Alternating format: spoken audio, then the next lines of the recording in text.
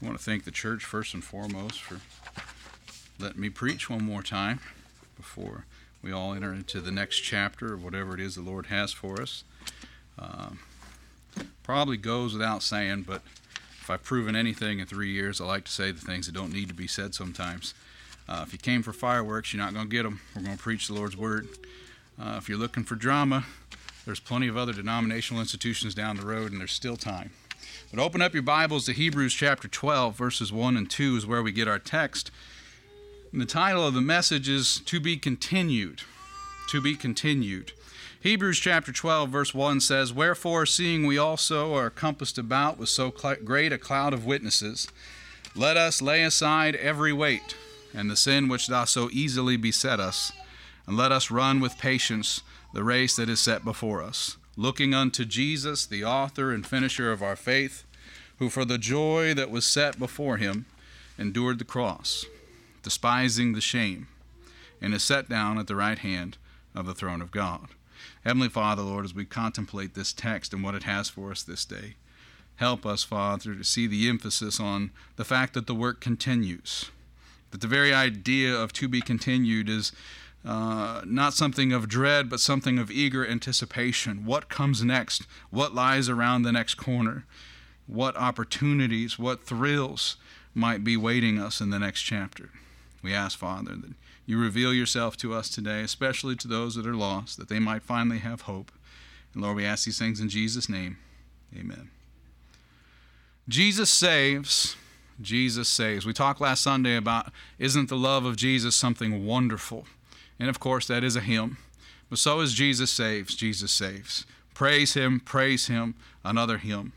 And praise God, Jesus does save. We see in our text that he's the author and finisher of our faith. He doesn't begin and leave us. He begins and keeps us.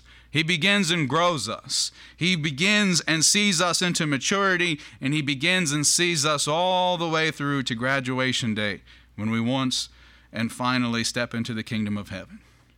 Oh, how wonderful is this Lord Jesus Christ. This is what our commission is all about, is it not? Praising Jesus, shouting out that he is worthy of praise, shouting out that his love is good and that we know his love. Those who are born again, that's literally what that term means, that we know his love. If you're here and you're born again, you know his love. You have every reason to rejoice. He's overcome the world, and we can have joy as a result. Shouting from the rooftops, over social medias and blogs and break rooms and from the street corners, Jesus saves, Jesus saves. Why? Jesus, as it says in our text, for the joy that was set before him, endured the cross. And we as targets of God's affection, we are that joy. What a wonderful thing to consider that our text says, for the joy that was set before him, he endured the cross. Now, I know we didn't get that far in our study of the Lord's ministry, but those of you who've heard about that Passion Week or that week of the crucifixion most likely are aware that there wasn't a whole lot of joy spread before him.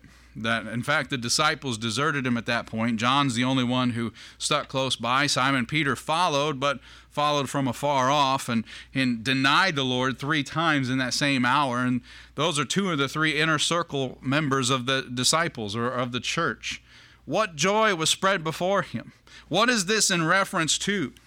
For the joy that was set before him, he endured the cross. Was there joy in the shame? Of course not. It says he despised the shame. And he even makes reference to being set down at the right hand of the throne of God, and certainly that's a joyful thing, but it's written in such a way that that's not the joyful thing for which he endured the cross. So what did he endure the cross for, and what is this joy? That's us. Backstabbing little filthy liars that we are, that's us. We are the joy that was set before him. Could you imagine? My birthday's in a month. I like to remind people of that whenever I can. My birthday is in a month. And if you brought me moldy bread and an omelet with eggshells in it and scorpions and the like and said, well, happy birthday, I'm not sure what I would endure because I wouldn't see a whole lot of joy spread before me. But our righteousness being as filthy menstrual rags, what joy were we when we were spread before him? Did he not take us and forgive us while we were yet his enemy? While we were yet sinners, repeated over and over again through Romans, and we've seen this a lot in our studies in the last couple of weeks. We were the joy set before him, but we weren't the joy that maybe we would define the word joy to be. We were an investment of the Lord Jesus as our author, and he'd already seen through the annals of time, because he's outside of time, he had already seen what he was going to finish in our faith. And he was joyed by it. Oh, that we might consider the 4 verses that follow this one. Look again at Hebrews 12, verses 3, 4, 5, and 6. For consider him that endured such contradiction of sinners against himself. If you thought you were almost saved without him and he put you over the top, this verse kind of undoes that. We were a contradiction to him. We were filthy and riddled with sin. We had not changed much from what we saw in Genesis 6, for our evil imaginations only continued to be evil throughout that entire time. We were a great contradiction against himself. Yet he endured us. And it says, lest ye be wearied and faint in your minds, ye have not resisted unto blood, striving against sin. And ye have forgotten the exhortation which speaketh unto you as unto children. My son, despise not thou the chastening of the Lord, nor faint when thou art rebuked of him. For whom the Lord loveth, he chasteneth and scourgeth every son whom he receiveth. This might seem kind of ironic. Most of us probably know Hebrews 12, 1 through 2. And most of us likely have heard Hebrews 12, 3 through 6. Did you know that they were right up against one another in this book? Did you know that he goes from talking about that joy that was set before him, that he still endured the cross, right into talking about us not flaking away from chastening? You see, he was the author there at the cross. And this is just a moment in time. We understand that he saw us before the foundation of the world and all the like. But he was the author and immediately talks about the refining that will lead us to the finished product. We are God's workmanship. And coming out of the box, we are imperfect because we fell with Adam. But we must be perfected because the corruptible must put on incorruption, right? And the mortal must put on immortality. For us to have access to God, we are required to have those things. We are required to be something different than we are because this is a sinful vessel and it is not permitted into the kingdom. Which is why one day either this body will be translated, which isn't likely, or this body will stay here and it will remain in the ground while God takes that which is most precious, that which was being harvested in this cocoon, that which was being perfected through chastising, through study, through heartbreak, through joy, and he brings it home. What a wonderful picture. To be continued. This isn't the end of it. We think of Steve and his Parkinson's. We think of Chris when he had his cancer. And that wasn't the end of their story. That wasn't the end of their journey. And this won't be the end of ours either. This next chapter, this next section of life, for lack of better terms, the beginning of eternal life, but the transition from mortal flesh life to eternity, soul life, is so different than what we've known. Are you too weary to continue this day? Are you tired from the struggles of this life? Paul points out in 2 Corinthians 4 that every visible struggle of this life is temporary. He points out that none of those struggles are enough to remove you from Christ Jesus. So now we have the beginning where he endures because of the joy that he sees in us, that he sees himself perfecting in us. And then we also see that we can also endure because there's nothing here that will take him away from us. Consider this sacrifice that started with Christ on the cross, despise not the chastening of the Lord. He did not despise our wickedness. He did not despise how much he was going to have to work on us. He called it joy. And in the very next set of verses, it calls for us to endure. It calls for us to endure and despise not his chastening. Why? He's perfecting us. Despise not the hard times that lie between here and the final product, because he is perfecting us. In a lot of ways, I cherish the time that I spend in a screw machine shop and working at Honda, because you get to see the rough material, the raw material come in as sheets or blocks of metal or plastic, mostly plastic these days. Sorry, Laramie. And then you see that final product, and man, she's beautiful coming off that line, or coming out the other end of the screw machine, or coming out of the press. She's something of functionality now. She can do something. She can withhold, and she can give, and she can hold up, and she can do all these things. But before, she was just a flat piece of plastic or flat piece of metal. But a worker had to come and work her over, had to mold her, had to heat her up to the right temperature so that a hole could be punched or something could be molded. And as we have those types of experiences in life where we see raw material become something of value, where we see data become information, so I'm speaking to the computer guys in the room too, because raw data is useless, but actual data that has a use is information. And it's incredibly valuable, but it had to be made so. There had to be some reason for its existence. There's only 2 points to this Sunday school lesson. And this Sunday school lesson, because it's more of a sermon, is going to probably be louder than most Sunday school lessons. The first point is his work in us continues. And our second point, our work for him is also to continue. His work in us continues. Proverbs chapter 3, verses 11 and 12 says, "My son," and this is what's being referenced there, "My son, despise not the chastening of the Lord, neither be weary of his correction. For whom the Lord loveth, he correcteth, even as a father the son in whom he delighteth." So when he is correcting us, when he is seeing us through trials, he is showing his love toward us. He is showing that he has not forsaken us. We would probably not be as sure that we were not forsaken if we never experienced another trial again, right? And the 3 Hebrew children never stood against the sounds of the psaltery, the trumpet, and so on and so on and so on, and never gone through the furnace. The king would have never seen the 4th man, but neither would they. They know who they believed, and they are persuaded, of course, but would they have had the experience of going through the fiery furnace, turned all the way to 11, and not being charbroiled even a little bit, not even smelling like smoke? Y'all ever Memorial Day was last weekend. Did you ever put a hot dog on the grill? And even if you pulled it out real quick, notice that it smells like smoke. It looks like it had been burned. Not these 3 Hebrew children.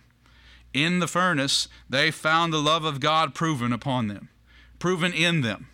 And those who bore witness saw that 4th man. Those who bore witness saw the work of the Lord continued on them. May it be so for us.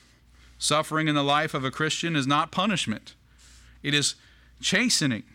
And some will say, well, that's the same thing. Chastening doesn't feel good. Chastening isn't appreciated.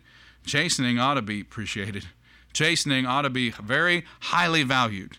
If you're here and claim to be born again and you've never been chastened, you're not likely to be born again, because you weren't perfect. You've never been perfect. None of us in this life will ever be sinlessly perfect. So if you've never been perfect and you were born again, you require chastening because you are not holy. You're not there yet. It's a calling for us to be busy about the Father's work. Whatever it is you're struggling with, take a good look at how you got there. Were you doing the work of the Lord as you landed there? Were you obedient in attendance to your local church? Were you even a member of the local church? Then it's likely the Lord is trying to get you somewhere. I say trying loosely as a man, because what he tries to do, he succeeds to do. He doesn't change, therefore he doesn't have backup plans. So you understand that what he's leading you to do is likely to correct some things that you have done incorrectly.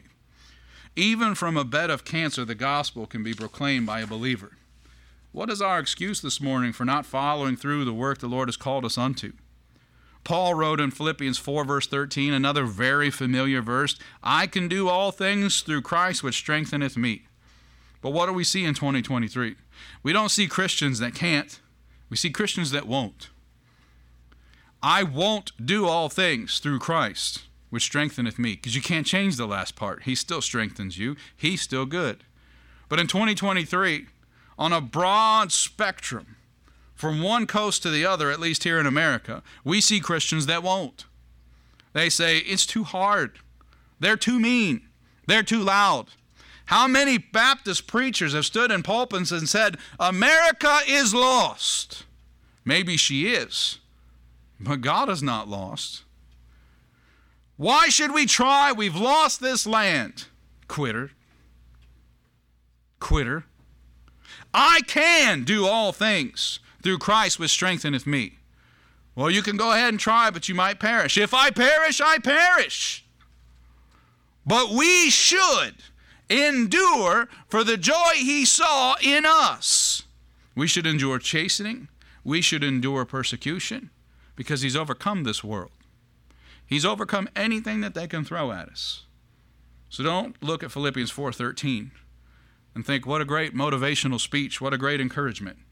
Because if you're starting the verse with, I won't, it's not going to do much for you.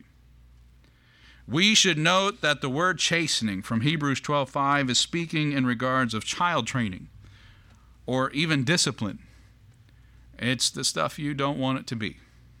I remember when you were little reaching for some candy, getting smacked in the back of the hand. I got smacked in the rear, probably more than the back of the hand, but and I was always reaching for things I shouldn't have. It was my problem. That's chastening. That's child training. What do we do now as far as child training? It's very different, isn't it? I tell you right now, if my mother handed me a cellular device instead of smacking me on the hand, I would still have grabbed the candy. But now I have a cellular device. That's not discipline. That's not correction. That's not child training. And that's a different sermon for another time, perhaps. But just so you know, God doesn't work that way. He's not going to hand you a Blu-ray player when you get out of line to get you to be quiet. And quite frankly, you crying and screaming under his chastening is not going to change his chastening at all. We learn in the flesh how to work mom and dad's buttons. And you new parents, you're learning that those kids figure that out real early. Real early. But God doesn't work that way. And he's not really called for us to work that way. We play one another, old against young and young against old, but God doesn't play at all. God simply is the author and simply is the finisher. And that's it. Our great mediator, the Lord Jesus Christ, is not that soft mom that pacifies the crying baby in the grocery store. He stands at the right hand of God while he watches Deacon Stephen stand for the truth and deliver, quite frankly, the greatest sermon that I think I've ever read, aside from what the Lord Jesus himself has delivered in this book. Well, why did he stand? Why didn't he go in? Why didn't he pacify? Why didn't he tell everyone, calm down, everybody? Kumbaya, me, kumbaya. Because that's not the Lord Jesus. He gave a commandment to Stephen. He gave a commandment to Christianity. And as he saw it delivered, he stood in honor of what? God the Father, not Stephen. In honor of God the Father's will being done, he stood ready to receive Stephen. Stephen wasn't being chastened. Stephen was being used. Stephen was working. Stephen was believing, I can do all things through Christ which strengtheneth me. There is a difference between chastening and what we're just uncomfortable with. There is a difference between chastening and what we just don't like. Isaac doesn't like tomatoes. That's not a chastening that God created tomatoes. He just doesn't like them. He doesn't like strawberries either. That's a little more weird than tomatoes, just for the record. But it's not chastening that they exist. He just doesn't like them. We don't like going out and talking to people about the gospel. It's uncomfortable. The chastening is what God will do to us to get us there. The chastening is not him asking us to do it, because he didn't ask. He commanded. The commission is not a request. The commission is his commandment. It is his will for us to do.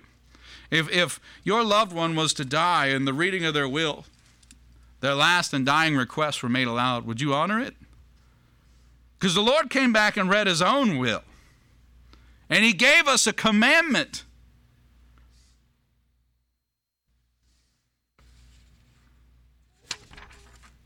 If we are to be measured in the fullness of Christ, and we are, according to Ephesians 4:13, which we'll read in a minute, then we are to be taught and corrected, for we have been found in a filthy rag state. As we have read in Romans 6, that's our righteousness. Consider Ephesians chapter 4, beginning in verse 13. till we all come in the unity of the faith and of the knowledge of the Son of God, unto a perfect man, unto the measure of the stature of the fullness of Christ, that we henceforth be no more children, tossed to and fro, and carried about with every wind of doctrine, by the sleight of men and the cunning craftiness, whereby they lie in wait to deceive. But speaking the truth in love, may grow up into him in all things, which is the head, even Christ, from whom the whole body fitly joined together and compacted by that which every joint supplieth, according to the effectual working in the measure of every part, maketh increase of the body unto the edifying of itself in love. Nobody's going to want to hear it, but what it's saying there, what Paul is writing to the Ephesians, is that we have to grow up. Is that not true? Is there anything more sad than seeing an adult baby? An adult acting like a child? And I'm sorry, y'all, the millennials didn't create that. It's happened for generations. What we read in Ephesians 4, verses 13 through 16, is that we are measured against Christ, and if we're not there, then just like John writes, we are little children. We are little children that must first feed off of milk and then meat, but we must feed. We must grow, because as children we are tossed to and fro and carried about with every wind of doctrine. In every man's eyes he is right. Ladies, it's true of you as well. In our own eyes, we are satisfied. In our own eyes, everything is justified. In our own eyes, we know how hard we had to tug on our bootstraps to get where we are. But in God's eyes, the eyes for which we are measured, and measured against Christ Jesus, we are called to grow up. We are called for tough times. Christians are literally harvested in tough times. So we got to get away from the idea that it's about to get real easy. It's not. Since the Lord went home, since the Lord's ascension, since the powerful promise in Acts 1:8 of the Comforter that was to come, he had a purpose. And what was the Comforter's purpose? There's a hint there. It was to comfort. Why? Tough times. Tough times. The first church had tough times, and she spread all over the map. And every single time tough times have happened, Christians' faith is harvested. It's tested. It's proven. There's not going to be easy times ahead. There's literally no news channel you can watch is going to tell you it's about to get better. It's not. Now, one day we will be raptured, and that will be a glorious day. And that will be the best day. And it won't get better than that day, because that's the beginning of all eternity. But as long as we're here, you're still going to get a splinter. You're still going to get a tick bite. You're still going to run into spiders, brother. There's still going to be horrific snakes here in this state. But men are going to be liars. And men are still going to be cheaters. And men are still going to be deceitful. And men are still going to seek to use you. Think of the study we just finished in Jude. A study we started, I believe, in December or January. And Jude was warning. And beloved, it wasn't a warning for the Christians of 100 AD and then expired. It was a warning for us even of trials without and trials within, deceit without and deceit within. He gave us examples such as Korah. Korah was led out of Egypt. And all those that agreed and sided with Korah, they were led out of Egypt. We get all caught up with why would the Lord allow Judas Iscariot to be around? He allowed Korah to be around too. There's a lot of things the Lord allowed so that we might grow up, so that we might pay attention. We are not to be like them. We are to be like him. We are not to be like our forefathers. We are to be like him. And if our forefathers walked in the light, we will find a lot of similarities in our walk. If they did not, we won't. Based on the verse from Philippians 4:13, which we read earlier, we understand that all things that we have been called unto by God are made possible continually by the grace of God. Our second and final point, our work for him is to continue. Christians, we have cornered the market on woe is me. Woe is me. Times are hard. Woe is me. Jesus hasn't come back yet. Woe is me. He didn't extend it. He didn't change it. He's still coming back exactly when he said he would. So what has happened? It's your endurance. It's your endurance. If we all set out to run a marathon, we would train to prepare our endurance to do something we don't do every day. We would prepare our bodies. And I don't know if you've ever prepared for a race. Isaac and I used to. I know you can't tell by looking at me. You have to prepare your mind as well, because your mind is going to immediately, about a mile in, say, the body's done, man. We got to wrap it up. We got to look for a water cooler and a chocolate chip cookie and be done. That's what we came for. Let's just go to that. The mind has to be disciplined. It has to be instructed. The body has to learn that it answers to the mind, that we'll keep moving, that we'll keep pressing forward. 1 Peter chapter 5, verses 10 through 11, listen to this. But the God of all grace, who hath called us unto his eternal glory by Christ Jesus, after that ye have suffered a while, make you perfect. Well, wait a minute. He said, after ye have suffered a while. That means he knows, right? That means he knows there's not a perfection here. There's not an easy here. But after we have suffered a while, make you perfect, establish, strengthen, settle you. To him be glory and dominion forever and ever. Amen. What is an unsettled Christian like? They're a superstitious lot. An unsettled Christian believes that at every turn is judgment. At every turn is a great wickedness.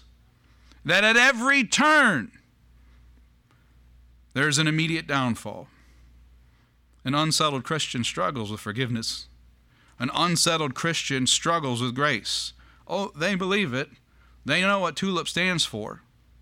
But they also believe that if we break it, I got to be careful because we immediately run into, well, then they're an Arminian. Well, we're not Calvinists either. But we have some Arminian tendencies in our unsettledness. We can be settled in the grace of God. We can be settled in the forgiveness of God because he doesn't change, right? He's immutable.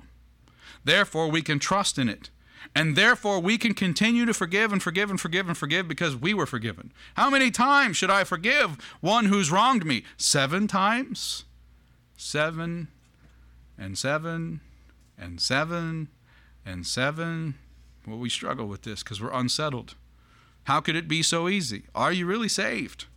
Is your calling and election sure? Because that was pretty easy for us. He did all the work. Now the walk after is a challenge because we're not born that way. But what do we see? In the verses that lead up to what Peter writes in verses 10 through 11, we see in verse 5 that we are to submit ourselves to the teaching of our elders. In verse 6, we're taught to humble ourselves under the mighty hand of God. Verse 7, cast all our care upon him. In verse 8, we're called to be sober, to be vigilant. In verses 8 through 9, to resist the devil in faith. We're told in Thessalonians to avoid or abstain from all appearances of evil. We can be established and settled and strengthened. But these things here, verses 5 through 9, that's part of the journey. That's part of the chastening. We have to learn to submit ourselves. We're not born that way. We have to learn to humble ourselves. My goodness, we're not born that way. We have to learn to cast all our care upon him. All our care. Your concerns over the next election, cast it upon the Lord. Do your diligence. Vote. Be what you're called to be. Do your research, but cast all your cares upon him, because you do not have control over that. He does. We have to be sober and vigilant. The coward's way out is to act as the drunkard, to act like a vigilante. And how many movies do we see in a calendar year that tells us to take vengeance in our own hands, to relax a little bit, to get a little booze in our system so that we can breathe? Don't listen to that. That's the instruction of the world. Verse 8 calls for us to be sober and vigilant. Not be sober to be vigilant, and not be vigilant to be sober, but be sober and vigilant. Would Christ Jesus call us to be something we can't be? I can do all things through Christ who strengthens me. That means I can do verse 5 through 9 that Simon Peter's talking about here in 1 Peter chapter 5. I can do that. because Christ strengthens me. Saints, your work is not done. So often we preemptively cry out that we are done with something well before God has confirmed that he is done with us in that thing. The military tells their recruits in training that when their brain starts to relay that the body is close to finished, they've only given 10%. It's not a lie. Our brains are quitters. Our brains will tap out long before some of our bodies will. 1 Corinthians chapter 9, verses 24 through 27, know ye not that they which run in a race run all, but one receiveth the prize. So what does Paul tell the Corinthians? So run, that ye may obtain. He makes it so easy in just 4 little words. He doesn't even use big, complicated words. Translated in the English here, so run, that ye may obtain. But what does our brain say? Only one is going to receive the prize. Only one of a multitude of people who have prepared for this race is actually going to go home with the grand prize. Why should I bother? Why should I try? And those who don't immediately run to quitting say, I'm just here to participate. I'm just proud of myself. I'm just happy that I came out here. But Paul says, so run that ye may obtain. Instead of looking at it, there's only one prize and there's a lot of us. It only takes one of you to run to obtain. And if you have run to obtain and you don't obtain, you can still hold your head high because you did everything you could. Your best is good enough because Christ is he who strengthens you. Every man that striveth for the mastery is temperate in all things. That's Paul's words. Every man that tries, every man that striveth for the mastery to be the best is temperate in all things. Now they do it to obtain a corruptible crown, but we an incorruptible. Paul says, I therefore so run, not as uncertainly, so fight I, not as one that beateth the air, but I keep under my body and bring it into subjection, lest that by any means, when I have preached to others, I myself should be cast away. You are going to face temptations in this life to bury the weak. And if they're Christians, so be it. Bury the weak. Use their graves as a stepping stool of ascension for yourself. Oh, not us, preacher. Oh, yes, us. I've seen it in our sister churches. Perhaps we have it here. I don't know. But you're going to be tempted. But what's Paul say? I keep under my body and bring it unto subjection, lest by any means when I have preached to others, I myself should be cast away. Paul says, I abstain from all appearances of evil. I don't know what Demas is doing. I don't know what led Demas away. I don't know about that John Mark guy, for a little while at least. But I myself have called this body unto subjection. I myself have trained this mind. I myself seek after, thus saith the Lord, and I will strive to honor and please him. And that's the best you can do, and you can do, and you can do. And there's no one here that has a right to speak to that. You are honoring God, first and foremost. The apostle compares himself to the racers and the combatants in the Isthmian Games, well known by the Corinthians. He knew his audience. But in the Christian race, all may run so as to obtain. This is the greatest encouragement, therefore, to persevere with all our strength in this course. Those who ran in these games were kept to a very spare diet. They used themselves to hardships. They practiced the exercises to and beyond exhaustion. Those who pursue the interests of their souls must do combat with fleshly lusts. The body must not be permitted to rule. Die unto thyself, bear thy cross, and follow after me. That was Jesus' response when they were asking, how can we be your disciple?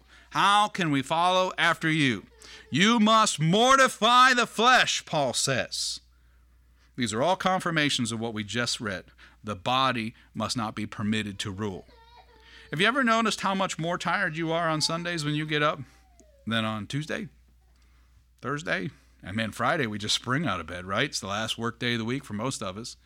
But Sundays, it's just, my back is stiff. Yeah, preachers go through it too. I'm tired. I ate too much the day before. Sat outside and talked too long with friends who came to visit. Whatever it might be, we've got all the excuses, but we can't let our flesh rule. We have to recognize the old man's influence over what our Savior has redeemed. Romans 8:10, and if Christ be in you, the body is dead because of sin, but the spirit is life because of righteousness. We are called in the Great Commission to press on for the kingdom. I want to close with an example. And I apologize, over the last 3 years I haven't given as many of these as I typically would like to. I feel like it gives us a good place to connect with the message. But some may have heard of a runner named Kip Keino. And he was the first world record holder out of Kenya for middle and long distance runners. He's mostly known by Americans for his rivalry with the American runner Jim Rouen, as they met in countless Olympic Games from 1967 to 1972. And in the summer of 1968, the Games were held in Mexico City, and Jim and Kip were both competing in the 1,500-meter race. In this distance, Rouen was the overwhelming favorite due to his kick and distance sprinting ability. He was just crazy fast to watch. Rouen was the world record holder going into the race. So he's not only favored, but he's already proven to the world he's the best at what they're about to compete at. Kip won this race by 20 meters. Kip, not Jim, won this race by 20 meters, the largest winning margin in the history of the event. Let me give you a little background going into this race. Here's what you should know about Kip. He was determined. He was running to obtain. He wasn't running just to have fun and compete. He was running to obtain. He was running to win. He had a humble spirit, and he put in a crazy amount of work every single day in his training to obtain. Leading up to the race, Kip had become very sick. He had severe issues with gallstones. The doctors advised him the day before the race not to run, that in the worst case scenario, he would be jeopardizing his own life. The day of the race, Kip got up to go against their counsel, and the bus got stuck in the Olympic traffic. 20 minutes from the sign-in deadline, he got off the bus and he sprinted the remaining distance to the race. And remember, this race was in Mexico City, a very high altitude. Every step he ran was filled with searing pain. It was difficult. If you watch the race, you can literally see on his face agony. Yet he kept running. He pressed on. He pursued. In an interview, he said he was running his own race. I ask you today, who's running yours?